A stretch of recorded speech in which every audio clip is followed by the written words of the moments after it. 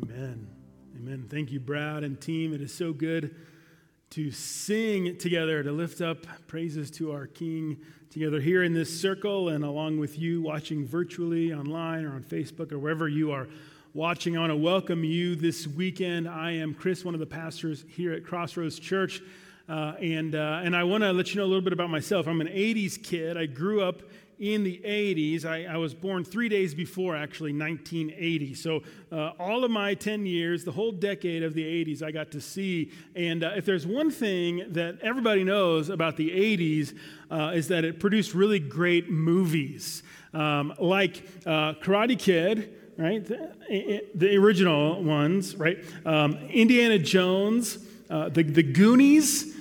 Just classic movies. In fact, we have been taking our kids through some of the classic movies of the 80s and just loving it. One of my favorites, is the Back to the Future trilogy. The first one is the best, and you remember in the first one where Marty McFly accidentally goes back to 1955, and there he runs into his soon-to-be mom and soon-to-be dad, and a few things happen where he now has to kind of pick up the pieces so that they will meet and fall in love at the Enchantment Under the Sea dance. And so here he is sort of running around kind of like a chicken with his head cut off, and he's doing all these crazy things, but George McFly is a pretty timid guy, and so he's giving him a pep talk one day, and he says this, he says, George, if you set your mind to it, you can accomplish anything. And so then the movie goes on, and they all fall in love, and everything gets back to normal. And Marty McFly wakes up in 1985, and his whole life is different. His parents and his siblings have like really successful jobs, and their whole family's different. In fact, Biff is no longer this big bully, but he's out front waxing their car. And Biff brings in a delivery box that just got delivered full of George McFly's new book. And George McFly opens up the box, and he pulls out the first copy, and he hands it to Marty, and he says, Marty, like I always say, if you put your mind to it, you can accomplish anything.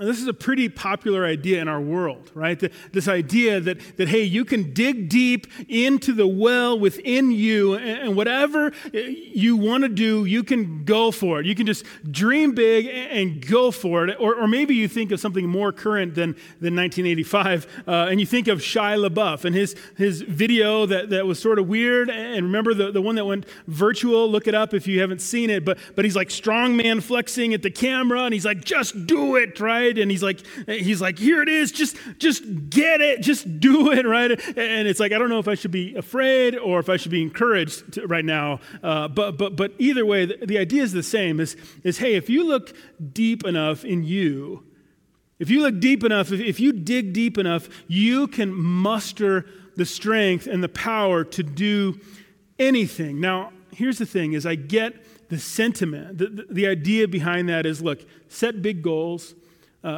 Go for your dreams, like think about what it is that you want to do hard things and go for it. There's a lot that you can accomplish. But if we were to take this literally, to take the idea, set your mind to it and you can accomplish anything, if we were to take that literally, it's just not true.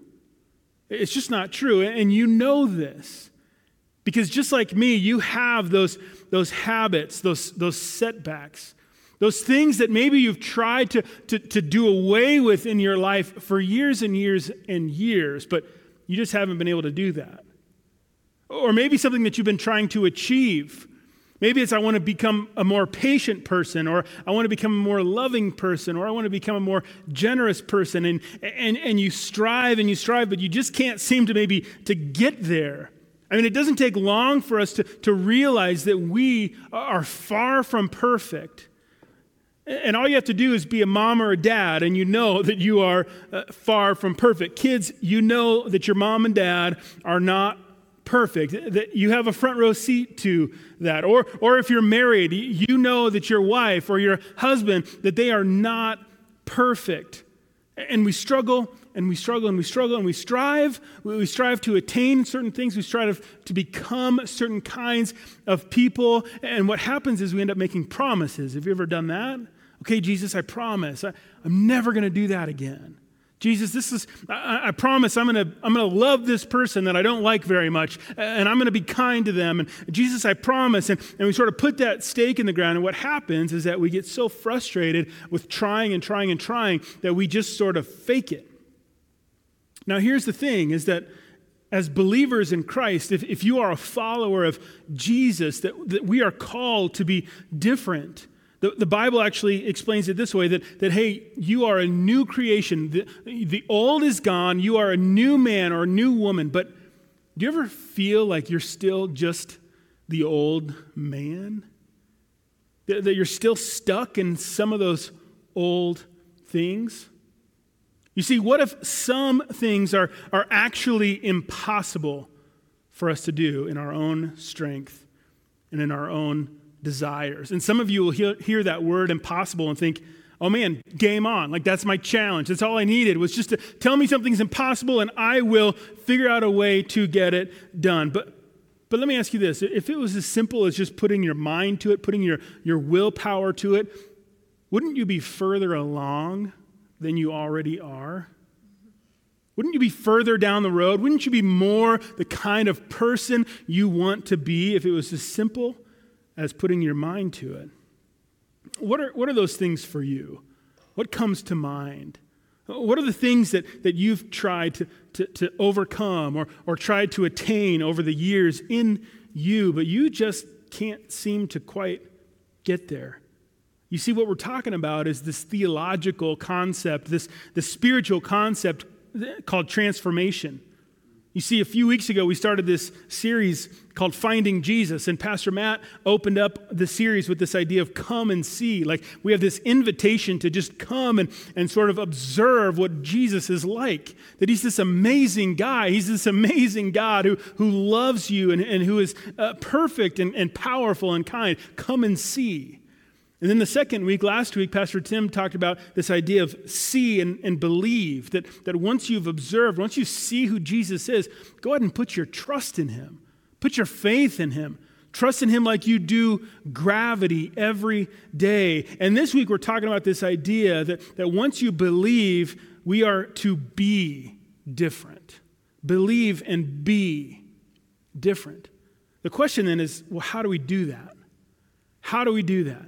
And the answer is actually found in the book of John, chapter 15. If you have a Bible, you can open up to John chapter 15. It's the fourth book in the New Testament: Matthew, Mark, Luke, John. It's kind of toward the end of your Bible as a whole. In John chapter 15, Jesus gives his disciples this illustration, and I think it's because he knew that they were going to be like us, that they were going to be the kind of guys who just want to do things on their own. They just want to white knuckle it and make things happen. And he says this, I think they might have been walking along and he saw a grapevine and he's like, oh yeah, this is what I wanted to say to you. Listen up, guys. And he says this in verse 1 of John 15. Jesus says, I am the true vine, and my Father is the vine dresser. Every branch in me that does not bear fruit, he takes away. And every branch that does bear fruit, he prunes, that it may bear more fruit. Already you are clean because of the word that I have spoken to you. Now let me stop right there for a second and explain a couple of things. Jesus is talking about how he is the vine, and he says the Father God is the vine dresser. He's the one that takes care of the vine. And as believers in Christ, we are the branches. We're attached to the vine, and the branches produce fruit. The branches produce good things. And the vine dresser prunes those branches so that there's more fruit that comes out of them. And then he goes on and he gives us the answer to the how question. How do we change? How do we transform? He says this in verse 4. Abide in me. That's a word we don't use typically in our language. Abide in me, and I in you. As the branch cannot bear any fruit by itself unless it abides in the vine, neither can you unless you abide in me. And then he repeats himself, I am the vine, and you are the branches. Whoever abides in me and I in him, he it is that bears much fruit. For apart from me, you can do nothing.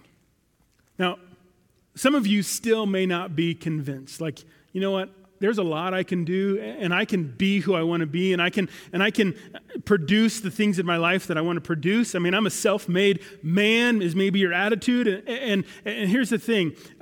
You can produce some fruit. You can. Like, you can pretend to love someone that you don't actually love for an hour. You can pretend to be patient when you're watching someone else's kids. You can pretend to be generous. You can force yourself to be these certain things and to do these certain things. But here's the thing, is that self-produced fruit always dries up. In fact, as quick as it grows, it dries up and it goes away. But when we abide in Jesus, what does that mean? What does that word abide mean? Well, it means three things. It means connection, it means dependence, and it means endurance. Connection, the branch has to be connected, physically connected, in this case, to the vine. If it's not, it's totally detached, it's not going to bear any fruit, but it has to be connected to the vine. This idea is that we are connected to Jesus, that we're spending time with Jesus, that it's not just a prayer we prayed a long time ago, it's not just praying before bed or for meals or whatever, but that there's this idea that, man, my life, day in and day out, minute by minute, I am connected to Jesus. And further than that, this idea of dependence, that not only am I connected, but that I'm dependent on Him, that if He doesn't come through, things are going to go badly. If He doesn't come through, I'm not going to have anything in my life that's good. This idea of dependence on the vine. Do you depend on Him? When was the last time you woke up and thought, man, Jesus, if you don't come through today, like, this is over. I mean, this idea that gosh, every moment I'm just dependent on Him. And then finally, the idea of endurance. That we don't just connect to Him and we don't just depend on Him when things are hard or when things are bad or when we need things from Him, but that we endure, we stay connected, we stay dependent, and we endure through the good times and through the bad times, through the good seasons and through the bad seasons. And here's the big idea of all of this, of John chapter 15, verses 1 through 5, is that self-producing fruit is the good things in your life. Self-producing fruit dries up, but Christ-abiding fruit is abundant. Self-producing fruit dries up. We've all seen that in our lives, haven't we? But Christ-abiding fruit is abundant. Now, I did a little bit of research on grapevines because I never had a grapevine. I've never grown a grapevine. I've seen pictures of vineyards, but I've never been to one. But I did some research on them, and there's a couple of interesting things about grapevines. The first is this: they require time. In fact, when they plant a new grapevine, the first few years they're not expecting any fruit from the grapevine. It takes time, and you and I know what that's like, especially here in Colorado on the western slope where we have amazing peaches. Nobody goes out and plants a peach seed and then comes out an hour later expecting to pick some peaches and make peach cobbler. I mean, that would be amazing, but that doesn't happen. There's this idea of time and waiting. And some of you right now are in that season of waiting. In fact, this is a concept we see throughout Scripture all over the place throughout the Bible, this idea of waiting upon the Lord. And my encouragement to those of you who feel like you're in just a season of waiting, you're waiting for that person to come back to faith. You're waiting for that child to find themselves as an adult. You're waiting, whatever it might be, you're waiting for God to do things in your own heart. And you're waiting and you're waiting and you're waiting. And my encouragement is just to continue to abide. Abide. The second idea about grapevine is that it goes through seasons. Again, just like any other plant, that there's seasons of growth, there's seasons of that growth falling off, there's seasons of new life, and there's seasons dormancy. In fact, I studied a little bit about grapevines, and when they go through winter time, when they go through their dormancy phase, the way that those little branches, have you ever looked out at your trees or your bushes and you saw these little twigs and you're like, man, how do you survive in this like sub-zero temperatures that we get here in Colorado? Well, the way that those branches survive is the energy and the carbs that are reserved deep down in the roots. You see, the moment if it ever got disconnected from the vine, it would die. But it thrives on the energy and the life source deep down in the roots. And the other thing about the dormancy phase for grapevines is that it actually has to reach a certain level of cold for a certain amount of time. In fact, if it doesn't get cold enough for long enough, the grapes won't actually produce in the spring. They won't produce that next year, that next crop. You see, it has to get bad. It has to get bad for the grapevines in order before they can actually start producing fruit. And some of you are in that season right now of dormancy. Man, where God just feels far away. Where you're not sure what is going to happen next, where life just sort of seems to be not going how you planned it, and you're not quite sure how much longer you can survive. You're just waiting and waiting and waiting for the spring to come, and you don't know when it's going to come. And there you are in that season of dormancy. But let me encourage you that just like the grapevine has to get cold enough, it has to get bad enough before it produces fruit. And guess what? The fruit comes back with a vengeance. You see, when we're in those seasons of dormancy, God is still working in us. He is still our life source. He is the one who's preparing us for what that spring is going to look like. And then the third thing that I thought was interesting about grapevines is this idea of pruning. And we see this here in these verses, that the vine dresser prunes the branches. Now, if you've ever trimmed your trees or bushes or whatever, it's one thing to go and cut off dead limbs. Like, this is a dead limb, cut it off, throw it in the firewood pile, have a fire pit later on that night, no big deal. But man, when you start cutting off limbs that have buds or leaves on them, that's when it starts getting a little scary. Like, wow, should I really be cutting this off? You see, when a vine dresser prunes the grapes, they cut off quite a bit of the life that grew before. And if they don't prune the vines carefully, what happens is that these vines become this tangled mess of wood that doesn't produce any fruit. You see, what happens is they go through every year and they cut off life. Why? Because then the fruit that remains grows healthier and more abundant. But not only pruning, vine dressers do what they call training the vine. You see, what they do is they have these trellises out there in the vineyard. If you've ever seen like the wires and the metal and stuff, and the grapevines come up and then they spread and they go this way. They get trained to do that. The vine dresser, the first few years of a vine's life, is less concerned about any fruit that it's going to produce and more concerned about how to set it up for future fruit production. And if they do it well, if they train this vine well, if they prune it well, what's going to happen is that vine is going to be set up for years and years of good crop. And some of you right now are in that season of pruning. And man, life has been hard. Maybe it's a job or a relationship, something that has been part of your life that is no longer part of your life. And you're thinking, man, how much more can I handle? How much more can I handle getting cut out of my life? I can't survive this. Well, here's my encouragement to you is to continue to abide, to trust in our good Father who is a good vine dresser, and he is trustworthy. And one day after the pruning, you will see the fruit that comes. And you'll look back on that season and go, oh yeah, that's what he was doing. And if he hadn't, how much worse off you would have been. Now, I realize this idea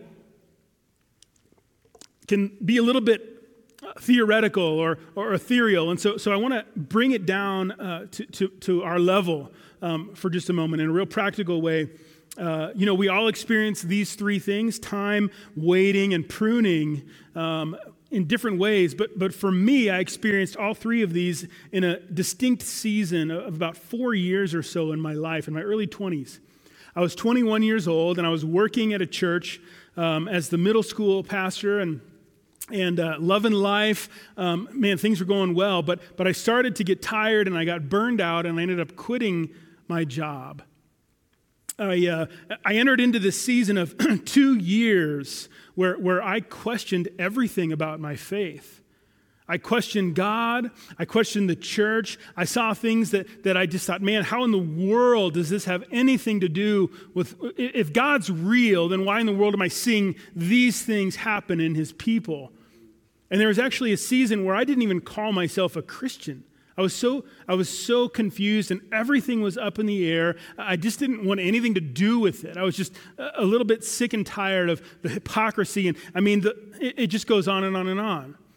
And it was through this season, it was really a season of dormancy for me, because I thought, man, all of this that I have known, I mean, I had already been to Bible college. I had already had ministry roles. And I thought, man, ministry is the last thing that I want to do right now. And I thought, where did God go? What happened? I felt so far away from him. Nothing in my life made sense. And so I went back and I worked at Wheat Ridge Parks and Rec, where I had worked over the summers throughout high school, and I got on there full time, and it was a great job, great boss. Keith was my supervisor, and man, it was a great few years working there. Still friends with some of those guys, but you know, it entered into a season of waiting for me, because what happened is that God brought me through those 2 years of dormancy, those 2 years of winter, of bleak winter, and he brought me out of that to where, man, I was drawn back to him and to his kindness. And what I found out is that it was through that season that felt so cold and bitter that he was actually using that to forge my faith, to strengthen it, to bring it about more rock solid than it had ever been before. And with that came along a desire to get back into vocational ministry, to work again with students at a church. And so what happened is we started praying about it, and I started applying, and I sent out my resume probably, 100 or 200 times over the course of 2 years all around the country, and nothing was happening. Nothing was happening, and I was getting frustrated. I mean, my job was good at Wheat Ridge, and things were fine, but I knew that God had something else for me. It just wasn't happening. And I tried and I tried and I tried. And again, it was during this season of waiting that God was forging in me things that I never would have learned outside of that season of waiting. And then what happened is I entered into a season where, man, we were going to serve at the church we were attending. We were volunteering with the youth ministry. We were super involved there with the students, and there every time the doors were open, and just being used by God in incredible ways there as volunteers. And I began to think, Renee and I both did, like, man, this could be it. Like, this could be the answer to some of our prayers about where God wants me to be working next. And could it be this is that place? And sure enough, a position opened up in the youth ministry. And I thought, man, this is it. This is going to happen. I can't wait. And I had great conversations with some of the staff. And it looked like things were falling into place. But then all of a sudden, snip, it all went away. They decided to restructure and go a different direction. And that plan did not include me. And I, again, thought, man, God, what is going on?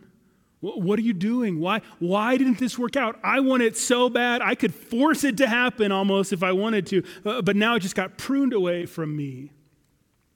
And we had a choice to make. Renee and I did. We had a choice. Are we just going to get mad and leave, which would have been easy for us to do, or are we going to stick around and continue to serve these students in this ministry that we are committed to, whether we're paid or not?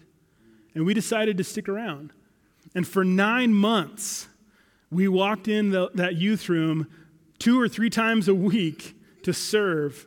And I helped the new guy that got hired instead of me get adjusted and get acclimated to the group. And I helped the staff work their new structure. And you know what? Every time I did that, a little bit of my pride got sliced away. And a little bit of my ego died. You see, it was during that pruning that God, again, was working in me these amazing things that I would have never learned outside of pruning. And if I had my way, things would have turned out badly in hindsight. And then one day I saw the job announcement for the high school pastor here at Crossroads Church when we were just one campus at our North Glen location. And I sent Pastor Kim my resume. The next day I had an interview with him. And 3 weeks later, I started my new job here at Crossroads Church, which is almost 15 years ago now. And man, I'm so grateful for it. And we see how God moved and actually placed us into this situation, into this spot for this time. But here's the thing, is the fruit that I'm talking about is not the job, although I believe that's from God. It's a good thing from him. The fruit that came is what he was doing in me during those painful seasons, that 4 years where I was just struggling, where I didn't know which way was up. I didn't know what God was doing, and I was hurting bad. You see, God was using those things to teach me. And here's the thing, is did you notice something from verse 4? Something from verse 4 and actually verse 5 too. It says this in verse 4, abide in me and what? I in you. What does that mean? In verse 5, he says it again. He says, I am the vine and you are the branches. Whoever abides in me and I in him. Wait a second. So God, you don't want me to just abide in you, but you want to abide in me? You see, wherever you're at right now, whether you're in a season of waiting or a season of pruning or a season of dormancy, whatever it might be, God is not just expecting you to do it. He's not saying, hey, just come and hang out with me.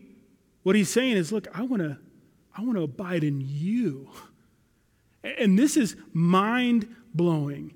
This is an amazing invitation, unlike any other religion or any other philosophy that says, hey, come and follow these religious duties, follow these 5 pillars, come and do this stuff so that you can then gain enlightenment or gain some sort of level of godliness or whatever it is. Jesus says, no, come to me, come and see and believe and be as you abide in me. And guess what? I'm going to send my Spirit to abide in you. Did you know that as a believer in Jesus, that the Spirit of God, the same Spirit that created the universe, abides in you?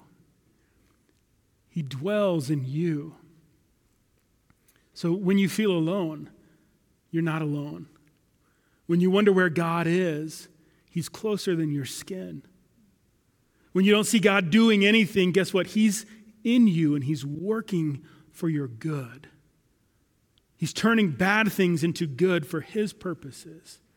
That's what he does. That's the kind of God that we have. And for those of you who maybe have been following Christ for a long time, maybe you're in a place where you are in one of those 3 situations where you're waiting or you're being pruned or you're in a season of dormancy and you don't know which way is up. Or maybe you've been following Jesus for 30 years and you think, you know what, I have it all together. I don't really need him as much as I did back then. Well, man, my encouragement to you is just to turn back to him. The invitation's open. Turn back to him and abide in him. Be connected, be dependent, and endure with Jesus.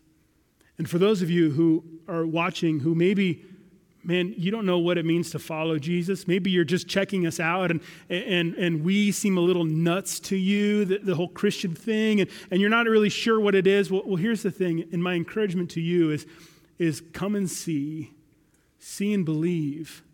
And as you believe, man, watch God do things in you that you could never do on your own. Watch God begin to transform you. Watch God begin to give you breakthrough, to help you overcome those addictions, those habits, whatever it might be. You see, our God is a God who transforms, and he loves you. He loves you. And if that's you this weekend, we want to pray with you. We want to talk with you. We want to answer questions that might bring up in your head. And so if you click the raise hand button on our online platform, or if you text the name Jesus to this number below, either way, either of those two options, someone will get in touch with you and they will be able to talk with you, answer questions, and pray with you as you take those steps in what it means to follow Jesus.